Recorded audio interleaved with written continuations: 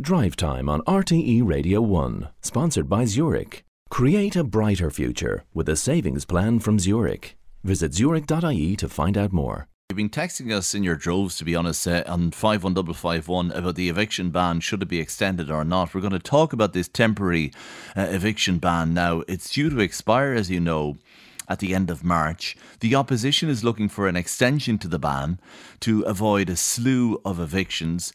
The Labour Party wanted clarity for renters tonight, but the government said they would provide clarity before St Patrick's Day, and that the issue is being currently worked on, said the Taoiseach, by the Housing Minister Darragh O'Brien and the Attorney General as well. Leo Varadkar went on to speak about what he called a new form of homelessness. We also have to consider the fact that it is creating a new form of homelessness. People who can't move into houses and apartments that they own. People coming back from Dubai, coming back from Australia, coming back from England, who find that they're unable to move back into their own homes.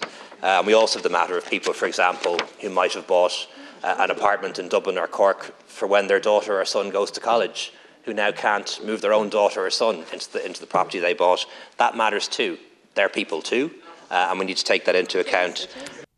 They are people too, said the Taoiseach in the Dáil, to discuss the merits of extending the current temporary ban on evictions brought in October of last year. I'm joined by Cian O'Callaghan, who's a TD and housing spokesperson for the Social Democrats, and also by Pat Davitt, who's CEO of IPAV. You're both very welcome to the programme. Let me ask you the question directly, as I asked listeners. Cian O'Callaghan, extend the eviction ban or not? I think the eviction ban has to be extended. I don't think there's the government have much choice in this. We've the highest ever number of people who are homeless and living in emergency accommodation. More than 11,500 people. We're at an absolute crisis point there.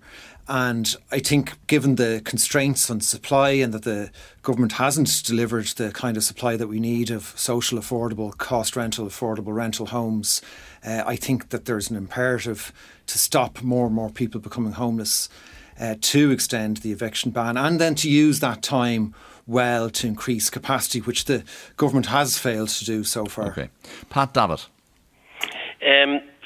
Thank you, Conor. Indeed, from IPAB's point of view and from my point of view personally, no, we don't feel this eviction ban should be extended. And as a matter of fact, to exactly the problems that Cian is speaking about is what we talked about when it was first brought in or first mooted last October. And we said these things would happen. And these things have happened, that there's going to be an avalanche of people who want their properties back. And unfortunately, people are going to be evicted and they're going to have to look for other properties. So that we don't feel it's right. We don't think. I'm delighted to hear the Taoiseach today speaking in the Dáil, because these are some of the people that our agents and members represent. People coming back from other countries who want their properties back and want to live in it themselves for themselves and their families. By your own logic, Pat, then, if the ban on evictions isn't extended, there will be an avalanche of people who want their properties back. Thus, there will be an avalanche of homelessness. Well, there'll be an avalanche of other people looking for properties, because let's rest on that for a second. The effect of what you're saying is that there will be an avalanche of evictions, and in the middle of a housing crisis, people will be made homeless. Isn't that right? Well, people will be made homeless, but they'll have to look for other accommodation. Where? That's what they'll have to. Well, they'll have to look. There's many properties at the top of the market, which is again incorrect, because there are many properties that you can rent at much higher rents than what a lot of the properties that people want their properties back are being paid at the moment. And most can't afford it, Pat. Well, they can't afford it, but a tenant that's in a property and somebody comes back and wants their property back and they want it for themselves and their family, surely to God they have a right to get that property back. In the middle of a housing crisis, though. Yeah, it's not is it not? Let me ask you this, though. Would landlords be open to refining the eviction ban? So let's say that, let's bear in mind, it's temporary, it's in the middle of a housing crisis, and we're not expecting landlords, or most people are not expecting landlords to live without their property for ad infinitum, let's say, because there are property rights in the Constitution. But let's say if the rent is being paid and the property is being looked after, no evictions. Would that be okay? But how do we know it's not going to be infinitum, as you say? The last time that this was brought in was 5 months ago, and at that particular time, Keane and other people like him were saying that time needed to be used by the government to bring more properties into the marketplace. And now we hear exactly the same thing today, because nothing has happened over the past 5 months. And it's fine in saying you're going to evict people in the middle of a housing crisis and that the person cannot get back their property, but somebody is going to be property less. Is it going to be the person who owns the property, or is it going to be the person who's living in the property? Cian O'Callaghan, that's the point that the Taoiseach was making. Yeah, I think it's important to say the situation in most European countries is that if you rent and you pay your rent and it's on time and you're not engaged in antisocial behaviour, you're not breaking your lease, conditions of your lease, then you can't be, subject to eviction. That's the standard situation in most European countries. It's also fair to say in most European countries, if you own a home and you have it rented out and you want to get, possession of it back to live in it yourself, that is also allowed for. What isn't allowed for in most countries is the situation that pertains in Ireland most of the time, where there is kind of no-fault evictions, where good tenants, good renters who are doing everything right can be evicted. So let's really, not we talk should about most European countries, because we have the Irish Constitution, which proffers special rights on property owners, doesn't it? So the question being posed by Pat, I suppose, is somebody will be property-less. Will it be the person who's renting, or will it be the person who owns that property? Where does the right fall, I wonder? Yeah, and our Constitution also talks correctly about the common good and having to balance interests in terms of the common good. Look, what we're talking about here is we are talking about a situation where children are growing up in hotel rooms, living there for prolonged periods of time. There's infants trying to learn to crawl in spaces that are completely confined, and it's even affecting their development at that early and key stage in their life. We're talking about people who are renting and paying very high rents in a lot of instances, really sick and worried in the pit of their stomach as to what will happen if they get an eviction notice. I would be dealing with families in my constituency where their children, for example, would have learning disabilities, where they've put huge work in their schools with the support of their teachers, their SNAs, and they've really turned the wheel in terms of their children's development, and then they're subject to an eviction notice, and all of that is uprooted. That is a gross and chronic failure of the state, without question. But the question I suppose we're honing in on here is, are we expecting, I suppose it's this, in terms of property rights, is the state diminishing a private citizen's property rights enshrined in the Constitution due to the state's own failure that you've been pointing out? And is that right? There's no doubt there's a state and a government failure here, and look, if we're going to crack this, we need more affordable supply, and there's government has a key role in that, and that is ultimately the answer here, no question about that. But look, so and how long should the private citizens' property rights be restricted by then? How long should the ban be extended by? But let's just look. Landlords most of them play a very positive role in terms of what they do, but they can't have it both ways either. Landlords also benefit from huge state subventions, mainly through the form of HAP payments. So either directly through those HAP payments, or even if you're not renting out through HAP, the scale of HAP actually pushes up rents are being jacked up without across the entire sector. But you're saying that the ban on eviction should be extended, which is a serious matter for landlords in terms of their rights. How long should it be extended by, in your opinion? I have to say, and I think what we should be doing here actually is a proper reform of the private rented sector, rather than these piecemeal reforms, different extensions. I mean, landlords, fairly enough criticise that there's been about 88 different statutory instruments and 21 changes in legislation. Well, I think we'll need to do it at least to the end of the year, but actually what we should be doing is bringing in proper security for renters to bring us in line with the European norm. And and that's a wider issue that we'll come to in due course. But Pat, let me put that to you. Extension at least to the end of the year. Well, let's look at a couple of things that Cian said first. He talked about landlords. They were getting this HAP payments form, and that many of them should be delighted with it and great that they were getting all these payments. These payments are for rent.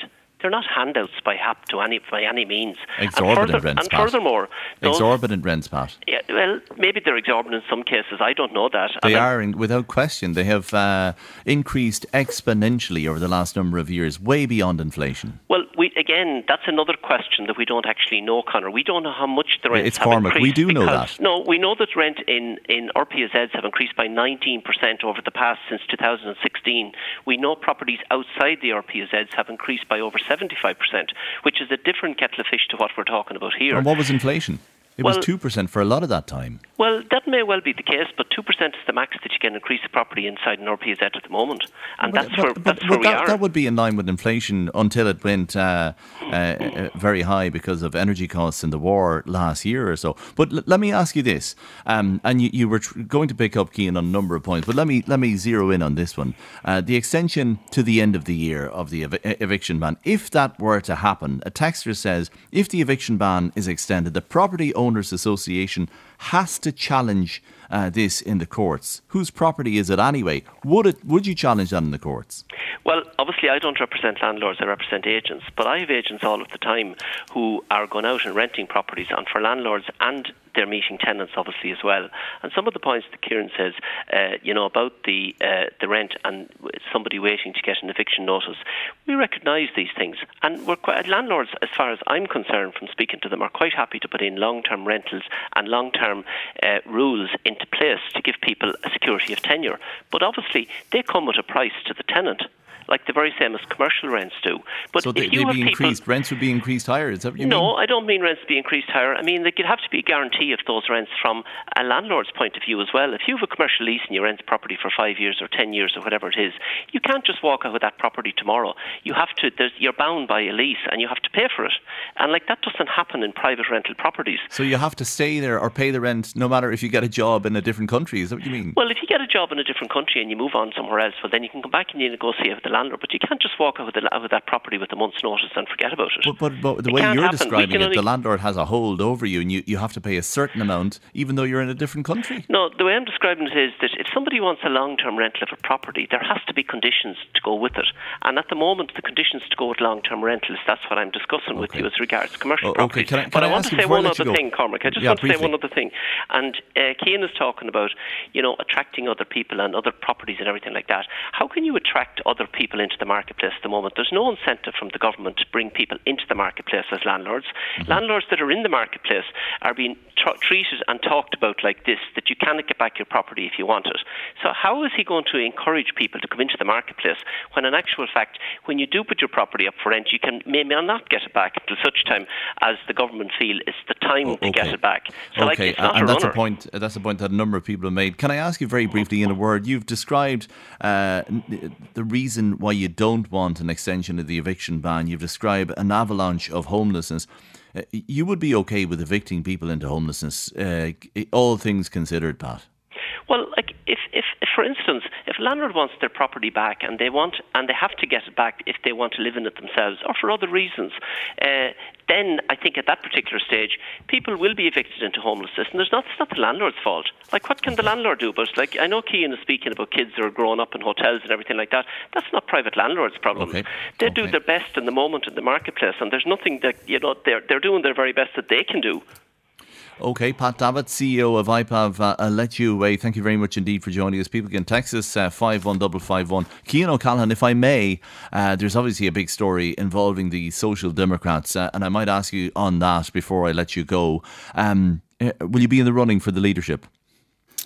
Well, look, I think the announcement today from Catherine and Roisin, after almost 8 years of leadership, you look at what they've achieved over the last number of years in terms of getting, growing the party, getting more TDs, councillors elected. I certainly, in terms of myself, look, I think today is really about Catherine and Roisin, and look, I'll be... Are you ruling yourself out?